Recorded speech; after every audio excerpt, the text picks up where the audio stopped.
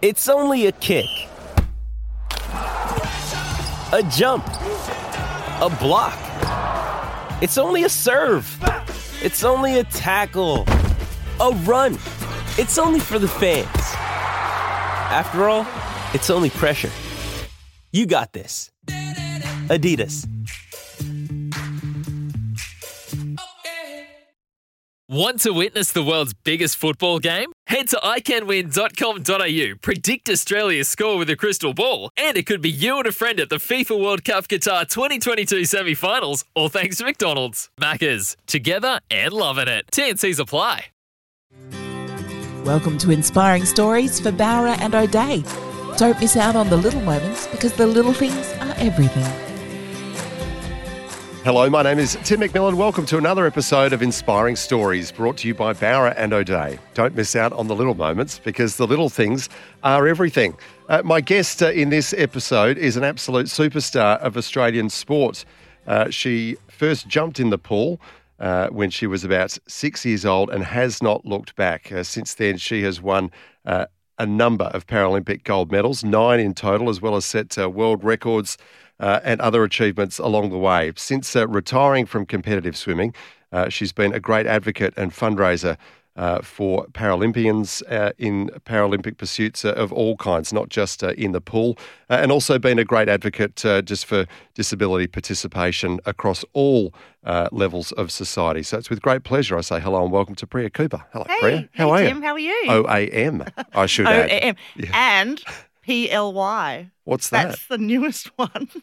PLY. So the Olympians can get OLY, Ollie, Yeah, and now Paralympians can get PLY. right. There you go. But So yeah, another few letters to add to your name. Yeah, so it's just It's makes it getting all- longer and longer. yeah, I'm pretty sure my husband just makes them up just to add to his name because, Yeah, why not? How you going? really good. Yeah, Yeah, really well, really well. Busy, yeah, as everyone is, but for me, this current environment we're living in hasn't really changed too much for me because I'm on various boards and we've been able to keep doing everything virtually, which has been quite handy when you can sort of keep your Ugg boots on and still be in Yeah. a meeting. But the public speaking, has dropped off or had dropped off and it's just starting to come back. And yeah. I was just in Broome last week for the Chamber of Commerce and it was just so much fun to be able to back speaking with people. With actual and humans in the room. with actual humans, yeah. How quaint. So yeah, life's great. When was the last time you got in the pool? Mm. I don't mean to guilt you. I'm guilty now. No, I haven't been in for a while. We started preparing for the port to pub swim actually. We were going to do it in a team and that was right before COVID hit. Right. And so then that swim got cancelled. And I'm petrified of the ocean. I read that about you. You had this terrible fear of the open ocean, didn't you? But of course, as you do, you conquered that by doing the Rottnest swim. I did. I forced myself into it. I was like, okay, I'm going to raise money for charity so that if I get to the water and I feel like I can't do it, I have to do it. It was just a mammoth day. Yeah. And I swam about 500 metres out. My mum's on the shore, just like waving at me going, I hope you don't die. And I swam 500 metres out, got a cramp in my leg and went, this is going to be an extremely long day. But I made it. And made it. Yeah, and it was pretty good. But But you still have your fear. I am so afraid. I won't even really go in Really? up to here. Is that right? Yeah. So. And yet you've got a trophy cabinet full of swimming medals and I know, trophies at home. I actually love swimming in the ocean and the Yeah. actual physicalness of the actual swimming, Yeah. but it's the fear of what's in there. Like I'm so scared Wow. of sharks. You've watched too many movies. I Or get news bulletins. no, I get actually when I was swimming, I get the dun it in my head, and I'm going, stop it. And so I try to make sure I swim next to somebody, Yeah. so that if anything goes on, I can come maybe bump them in the way or something. Feed them to the shark Yeah. first. Well, let's go back to when you first got in the pool. I understand it was your dad who encouraged you to jump in the backyard pool. Yeah, it was, At the age of 6. And just to clarify for people, so you have cerebral palsy. Yeah. Can you, just for those who don't fully understand what it is, can you just tell us what is CP? CP is a really diverse disability and can come with a lot of different degrees of cerebral palsy, which I found out years later. Mine just affects my legs. So I've got no hand involvement, nothing else affected. But you can have various other parts of your body that are affected, speech, different parts. So that's all that affects me. So I could walk, I could get around. I'm pretty mobile and I was very, very fit, obviously, back then. So I didn't actually have a wheelchair until I was in year 9 when I was more doing competitive swimming, and they said, Right. because it takes a lot of energy for me to walk even when I was young. So they were like, conserve your energy for when you're swimming and, grab yourself a chair. And then, so now I've got my chair and it's much easier Yep. as I've got older.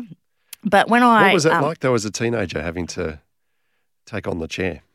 Well, it's really interesting, and I actually had no problem with it. Yep. I thought it was awesome. I didn't have it very often. I didn't use it very often unless it was long distances and Yeah.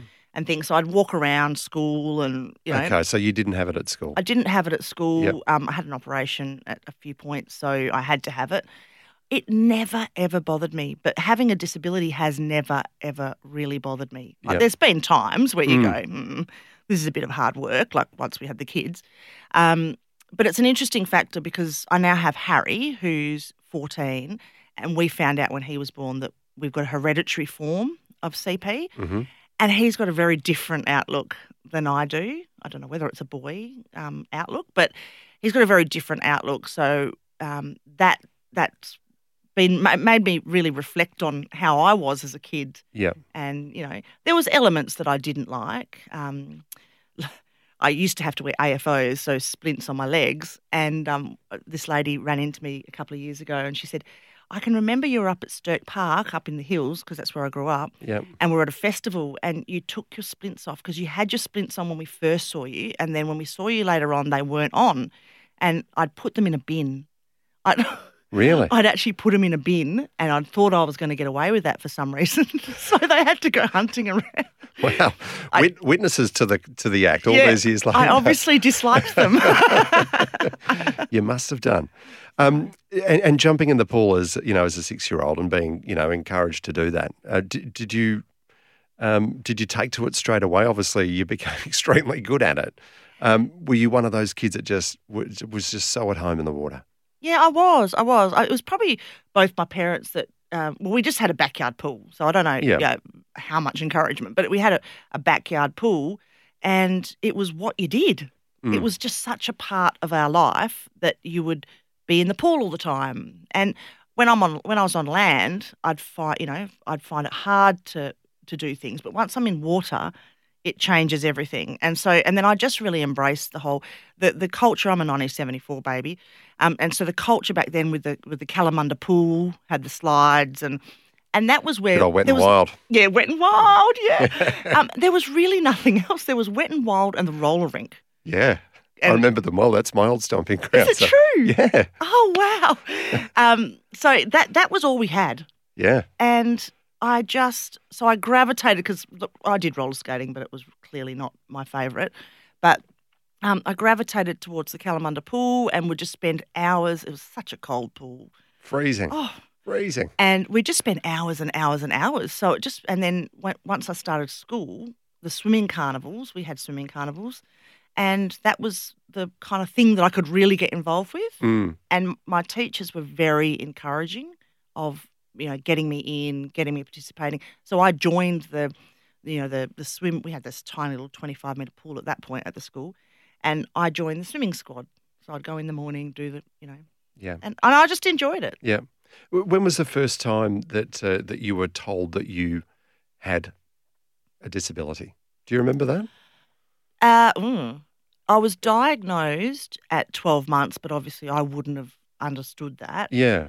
I think it was probably just as a young, probably about 2 or so, 2.5, I had to have my first operation Right. at PMH.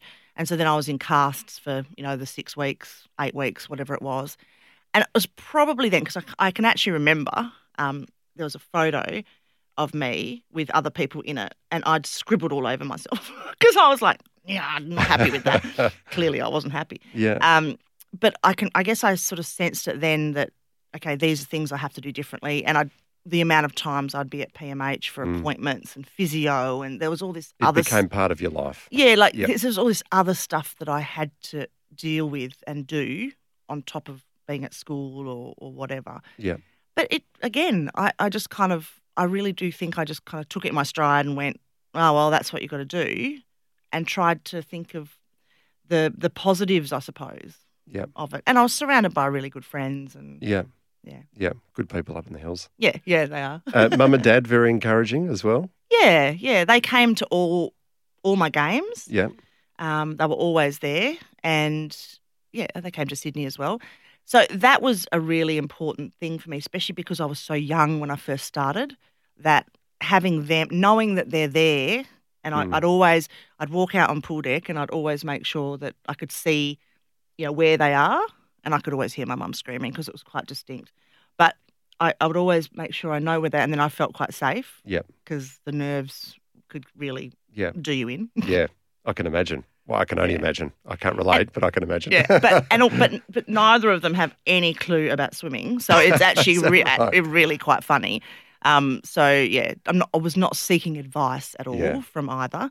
Yeah, my mum can just support. breaststroke with her head above the water. Oh, good. Yeah, so hopefully we should survive in water. But so I was lucky enough to growing up in the hills. I went down to Maida Vale to train. And got sort of into that whole club atmosphere, and it really suited me. It really gave me like a hobby, I suppose. Yeah. Well, your hobby went to the next level. At the age of 17, you made your Paralympic debut at the 1992 Paralympics in Barcelona. I'll get you to tell us all about that right after we take a break. This is Inspiring Stories. Priya Cooper, OAMPLY, is our special guest in this episode. Back with more after this. You're listening to Inspiring Stories for Bowra O'Dea. Don't miss out on the little moments, because the little things are everything. You're listening to Inspiring Stories for Bowra O'Dea. Don't miss out on the little moments, because the little things are everything. Welcome back to Inspiring Stories. My special guest in this episode is a 9-time Paralympic gold medal winner and countless other achievements as well. We'll get through as many as we can in the next little while. Priya Cooper is our special guest. Priya, you were only 17 when you made your Paralympic debut. That's a lot to take on as a 17-year-old. Most people are wondering about, teenage things, getting their licence, what they're going to do after school. Absolutely. And you're in Barcelona at a Paralympic Summer Games. Well, now having a 16-year-old that turned 17 in December this year, so this year, I go, I was your age. Yeah. And I'm thinking, what was I thinking? But I didn't even know where Barcelona was, which is terrible for my geography teachers. But I just kind of went with the flow. I got introduced, so I was swimming with the school. Yep. And that was a huge part of my life. And then one of the sports teachers, and then Ian Brown, who's an Olympian, he was teaching at the school for a while. And so he started coming down and working with the swimming squads and stuff like that. And then a teacher actually said to me, why don't you try out for swimming for people with disabilities? And this is no word of a lie, because I didn't know anybody else with a disability, really. Yeah. And I sort of went, I don't think I'll fit in, And they kind of nudged me, and I kind of went and I met Phil Joes, Kerry Smith, who ran one cerebral palsy swimming group, and then I met Frank Ponta, who is an absolute legend of the sport, of disability sport, and he was running the swimming for what was called Wheelchair Sports WA at that point. And I kind of joined both groups, and I was like, oh, there's a lot of people and there's a lot to do. So I was just enjoying it, doing the training. And then it came to competitions. And so I went into all these different competitions, and then they were kind of looking at my times and going, well, actually, you're pretty good. Yeah, actually you could make the Paralympic Games. And I'm kind of going, what's that? Yeah. Because back then I didn't know what it was. And you couldn't Google back then, could you? No. So they told me about this games, it would be in Spain, and this is what we'll do. And I really do, now that I've kind of thought about it over the years, I just went with it. Yeah. My mum actually said to them, let's not get her hopes up here. But they were insistent, and I kind of went with it. And before you know it, like I'd been training for years, but just with my able-bodied squads and stuff. But then before I knew it, I was on this plane and I was off to Barcelona. Incredible. Not even knowing what to expect, but I was at this point in my times, I suppose, where people were going, actually, you could do really well here. And you did. And I did. But 3 gold, 2 silver. 2 silver, but the 2 silver were Silver first. world records. And I was against the same German chick in every single race. Yeah. So I knew that she beat me twice, and I'm going, like, who are you? Hang on a minute, aren't I meant to win gold? And she was really, really well known, and she was very, very old. She was 24, right? And I thought, you really probably should be retired, but I was this little skinny upstart that didn't even know what she was doing. But she ended up being a really, really lovely lady. She did retire after that, actually, but she ended up being a really amazing lady to learn things off, which was really good because I knew nothing. I kind of walked into the eating hall and went, wow, there's a lot of people in here with disabilities of varying degrees, and I just hadn't been exposed to it at that point in my life. So, what an initial exposure for you then. I understand even just getting there though was a mission in terms of funding and whatnot. What was it like, in the early 90s, being part of a Paralympic team in Australia, compared to now, where the recognition is so much more? What was it like at that time? So you had to do a lot of. We were basically rattling tins. So you're doing your own. We're doing our own fundraising, just to get there, paying for our own stuff. Yeah. I was lucky enough from quite early that I got an AIS scholarship, so I sort of did have a bit of help, which was nice, and a few little sponsors. But the knowledge of Paralympic sport and what it was just not. It was just not there. By 96, it was another level. Yeah. But before Barcelona, it was going to the local Rotary clubs and seeing if they can, sponsor. And I probably wasn't exposed to as much of the bigger sponsoring that happened because I'm just, this young kid who's doing swimming. But the people that were in the organisations that really fought for it. Yeah. And some of them that the only reason that they were fighting for it was because their kids were also on the team. Yeah. It was really that kind of feel. And I suppose a bit like Disability Services Commission back in the day when it first started, because now I sit on the board vice chair there, deputy chair there. When that organisation first started, it was parents and people that were just passionate about disability, but mainly parents that could see that things needed to change and things needed to happen for people with disabilities in WA. So it was a little bit like that at the beginning. Yeah. And given that Barcelona wasn't really the beginning, because the Paralympics actually started in 1960, but, it still had a long way to go. A long way to go. And compared to my involvement in Tokyo it's just next level. It must be a source of great pride for you to see how far it's come. Oh, it's absolutely brilliant. Absolutely brilliant. And I must say the coverage was so well done. Yeah. And it was a distinct decision actually, which is quite interesting. And I didn't actually know this before I'd gone over, but it was a distinct decision that they weren't going to look at having commentators with disabilities as the expert commentary.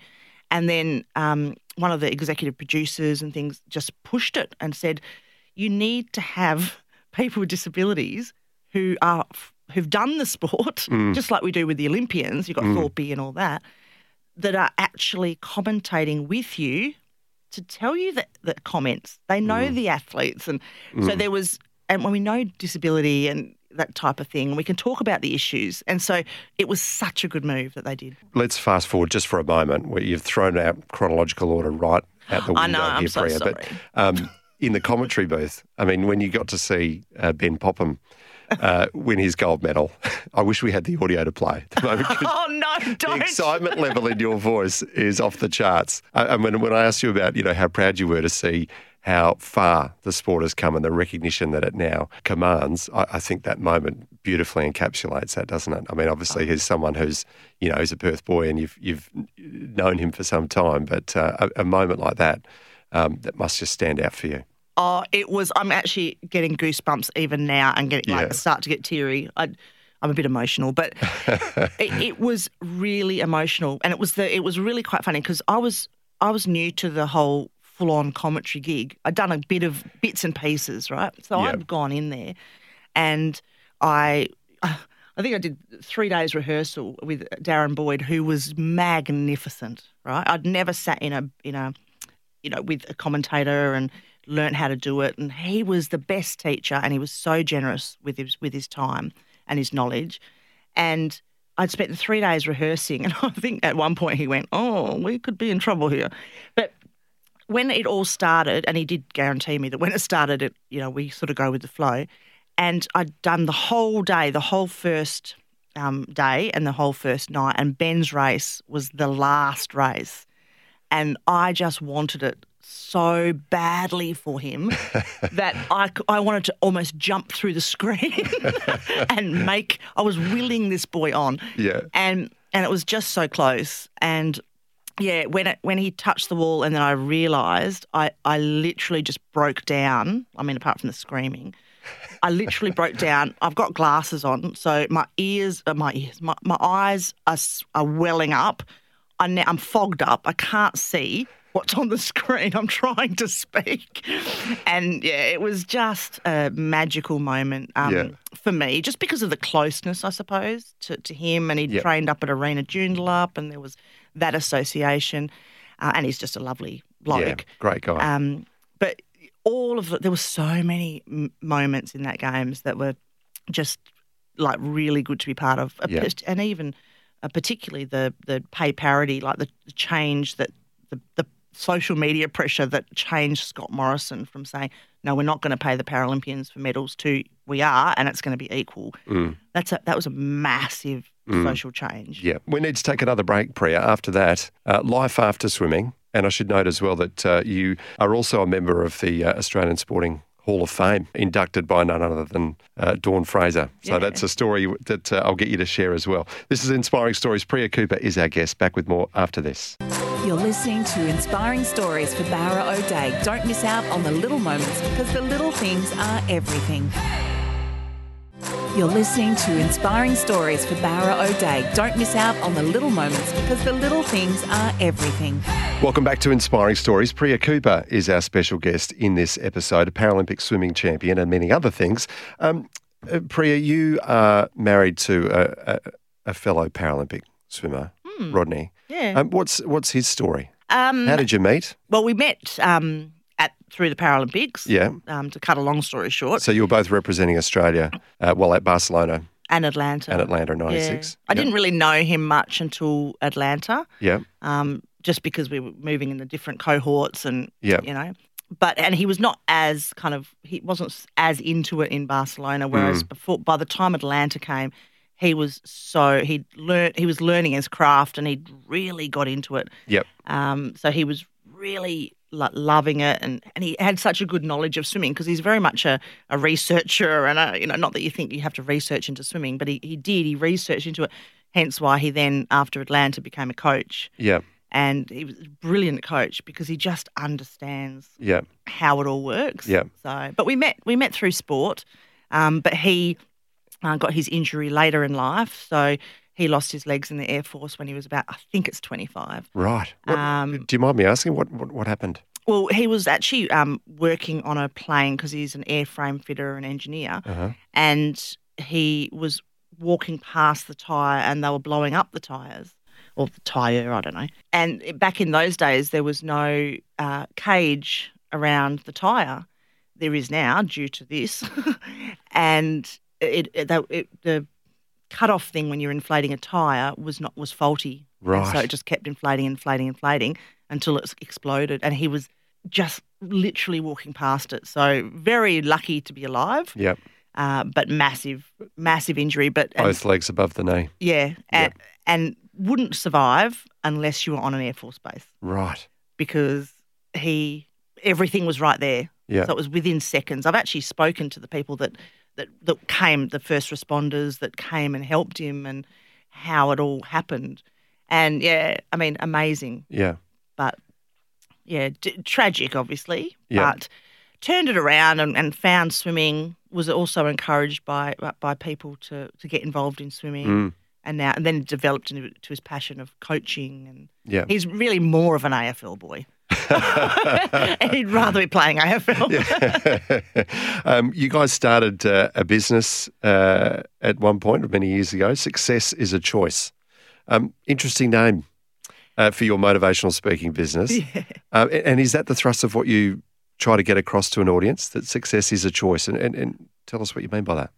Well, yes, it is. So I started developing my public speaking and my speeches that I talk, and success is a choice just came to me because I figured that finding out that you have a disability or gaining a disability or however it all happens, and obviously I was born with mine, and when you're young, people quite often would be telling you all the things that are going to be difficult, all the things that you're not going to be able to do. You know, are you going to be able to get married? Are you going to be able to do this? You know, will you ever have a job? All these aspects of natural life that people were judging and saying, well, your choices might be very limited. And so when I then started swimming and had the success, I kind of went, well, actually, it's my choice. It's my choice whether I choose to go down that path or I choose to actually say, do you know what, I'm going to have an extraordinary life. I actually don't care what you think, and I'm going to make it happen. And so that was the gist of what I like to speak to an audience about, is just having your own destiny in your hands and making those choices, even when sometimes they're really hard. And one of the things we were talking about the other day was this imposter syndrome, where you know, there's these great opportunities, but you kind of hold back because you think, oh, I don't know if I'll be good enough. And, you know, I mean, I did that. Even with the swimming, I suppose, I was like, oh, really? Do you think I'll be good enough? And then with the commentary, and then you start to realise that a lot of people feel that way. Yeah. And if we all kind of chat about it and come up with strategies, it really does help to try to get over that. Yeah. Who do you most like speaking to? What sort of groups do you resonate with the strongest? I've spoken to such diverse groups of people. I actually love all of them. Yeah. I do love kids. Yeah. Kids crack me up, and especially when they're real young ones, and it's challenging. It's more challenging to speak to the younger ones, even though I've only got my own kids, than to speak to an audience of 300 minors or something. Yeah. Just because of, you really have to tailor your speech. And I mean, I never forget speaking to Harry's class in kindy. They kind of drag us out every 4 years when the Olympics is coming up. So we do a lot of speaking. Yeah, yeah. And they went, come and bring the torch and bring, you know, your medals. And I'm like, oh, my son is in this class. I'm so excited, my boy. All right. And it came to question time, and he put his hand up, and I thought, oh, this is my moment. And he put his hand up, and he's just gone, what's in my lunch? That was the question. That was his question. And so it brings you, what's quite funny is it brings you right back down to earth. So Yeah, really quickly. But yeah, I actually just, I hope it was something good that day. Yeah, it was Polony. Yeah. Good. I did say Polony, and he kind of did a little cheer. Yeah. But I really embrace an audience that I love is one that kind of embraces you back. You know, there has been times where you've spoken to an audience and not getting anything, and that's really difficult. But for me at the moment, it's just so nice to be back out, and it was very nerve-wracking getting back out after a long period of not speaking. Yeah. But I just like to share my story, and people quite often think, you know, they sort of might see the disability and go, oh, how do you deal with this in life? And I quite like to just be a bit funny about it, because you do get a lot of funny situations when you have a disability. Do people get awkward with you? In the audience? Yeah, and asking you questions. Do they sometimes, because I suppose there is such greater awareness now of disability in the community, but I think one of the byproducts of that is it can make people nervous about saying the wrong thing. Yeah. Asking a question the wrong way. I think, and possibly upsetting the person or offending the person. You know, how do you overcome that? I think by the end of my speech, they pretty much know that they can probably ask me anything. But so we've sort of dealt with that, and I've probably gone and told them a whole bunch of various stories and how I've handled it and how I've thought about it. So they've got a bit of an idea of what I'm like. Yeah. And then, quite often I'll say, you can ask me anything. I have had some quite interesting conversations, but nothing, nothing too offensive. Yeah. I'm not 100% PC anyway. You can't be, can you? You got to have fun. It's too much to bear. You have to have that filter on at all times, don't you? Of all of the accolades that have been afforded you over the years, Priya, I mentioned the Medal of the Order of Australia in 1993, an Australian Sports Medal in 2000. You're in the WA Hall of Champions. That was in 2006. Young Australian of the Year for Sport in 1999. The list goes on. But the Sport Australia Hall of Fame, is that the big one? That was in 2015. You're only the fourth Paralympian to be inducted into the Sport Australia Hall of Fame. Does that really stand out for you, that one? It does. It really does, because of the calibre of athlete. Yeah. Same with the WA Hall of Champions. Same calibre of athletes, and obviously just WA. But the Sports Australia Hall of Fame, I didn't really know that much about it. But getting to know it, and then being asked, like the phone call saying, we would like to put you in to the Sports Australia Hall of Fame, I'm kind of going, really? And then you look on the website and you see who the people are, like Dawn Fraser and Don Bradman was one of the Dawn and Don were kind of the first ones. And you kind of pinch yourself. You kind of go, me? Are you sure? I mean, you're in pretty elite, incredible company there, aren't you? And speaking of Dawn kind of gave you the honour, didn't she? The night. I've seen the video of it. It looks like there's a little conversation between the two of you. Do you remember what she said? No, I don't actually. No? But I do know her quite well. Yeah. And I've spent a lot of time over the years with her, from when I was swimming to then afterwards and through different teams. And I just love her. I just absolutely love her. But so to have Dawn Fraser, you kind of still just go, wow. To have Dawn Fraser presenting my induction was extremely, she's like royalty. It's like the Queen giving you, something. It was just so phenomenal. Yeah. I now have a number on my phone, which is exciting. But she's such a generous person. She's so generous. And I think she was probably just saying that she was really, really proud of me. And she's a great supporter of Paralympians. Yeah. She's an absolute advocate for Paralympians. Yeah.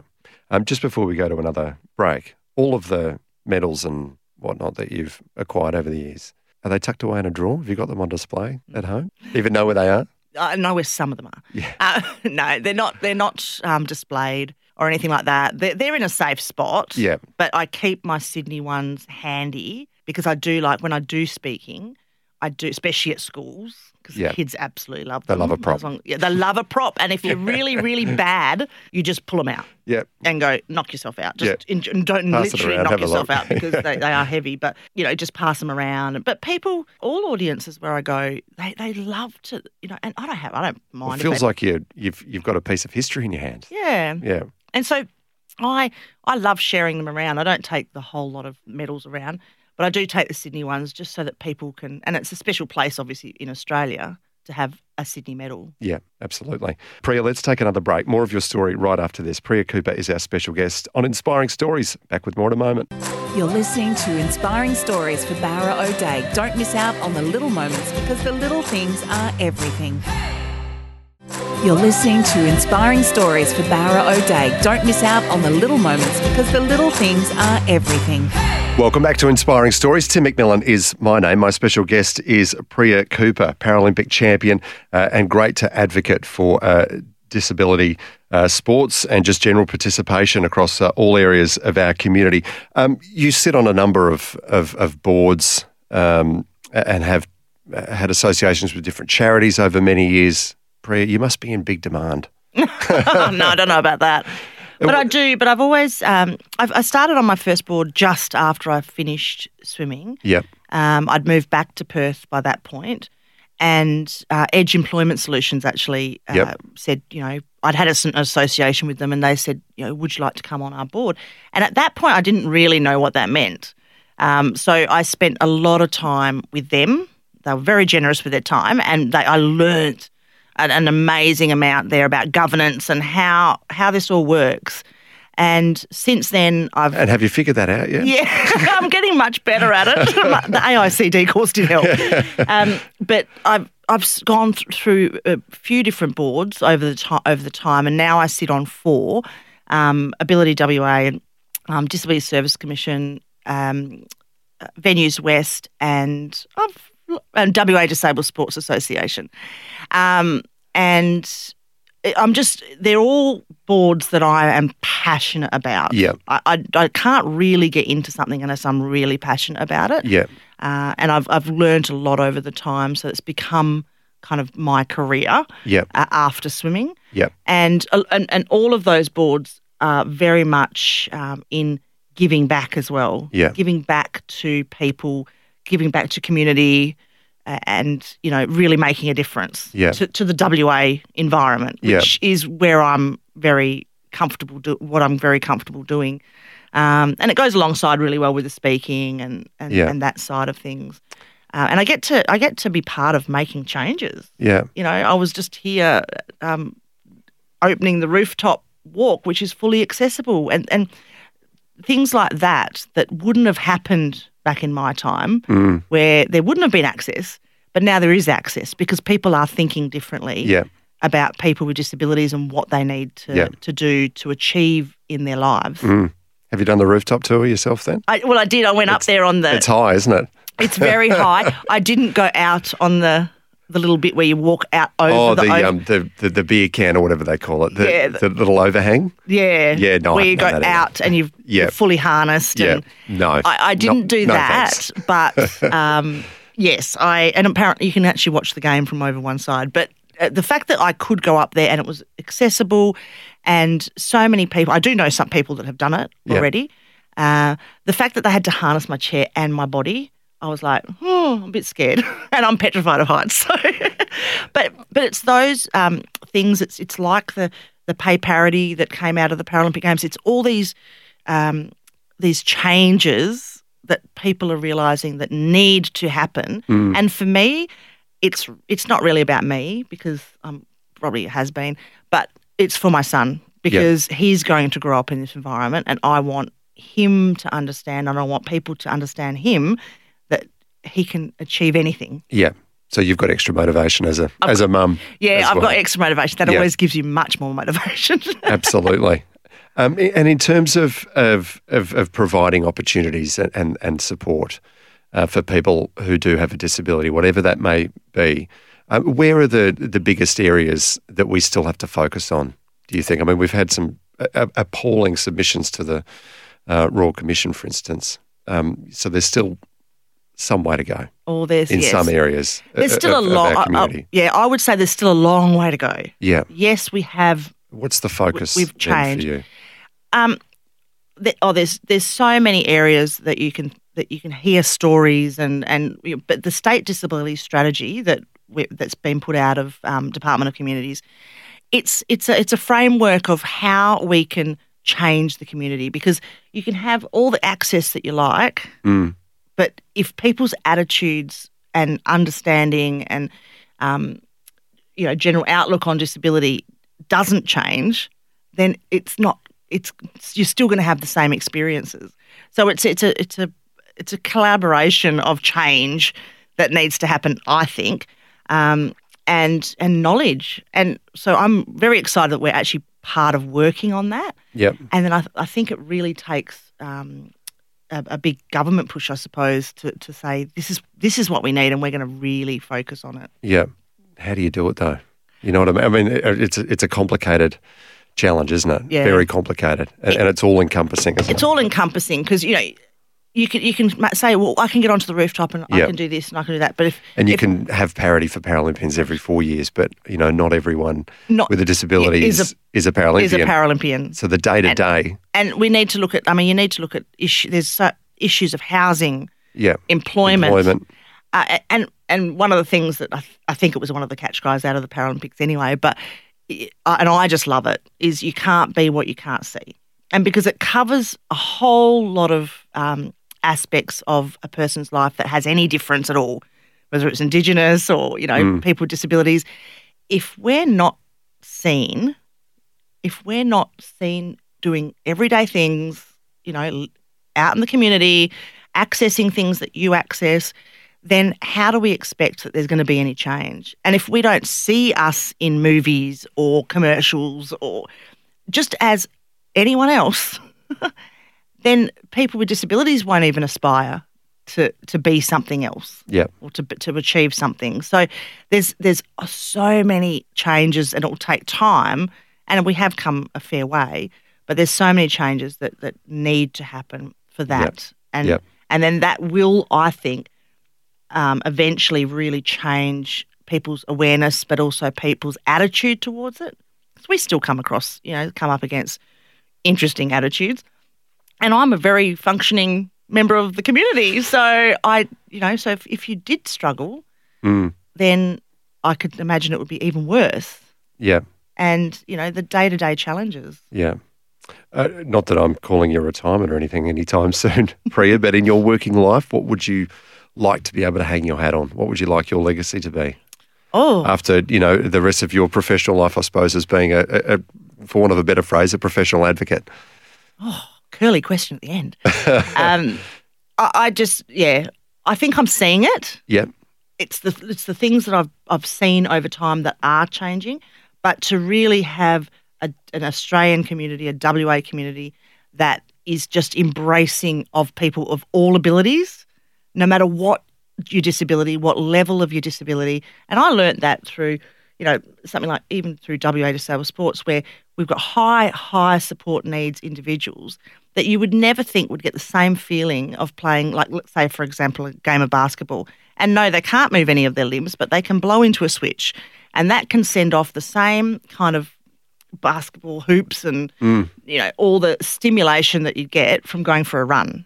So you just have to think differently. I know that was a bit of a random story, but you just have to think differently to really go, well, do I really have to do it this way? Actually, if we did it this way, you'd achieve the same result and you'd get a better outcome for the person with disability. Priya, you've been a champion athlete and a champion advocate. Thank you so much for coming in and sharing your story. Thanks, Tim. You've been listening to Inspiring Stories here on 882 6PR. Don't miss out on the little moments, because the little things are everything. We look forward to you joining us next time as we unearth another inspiring story.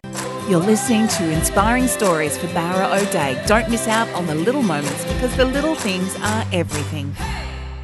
When making the double chicken deluxe at Macca's, we wanted to improve on the perfect combo of tender Aussie chicken with cheese, tomato and aioli. So, we doubled it.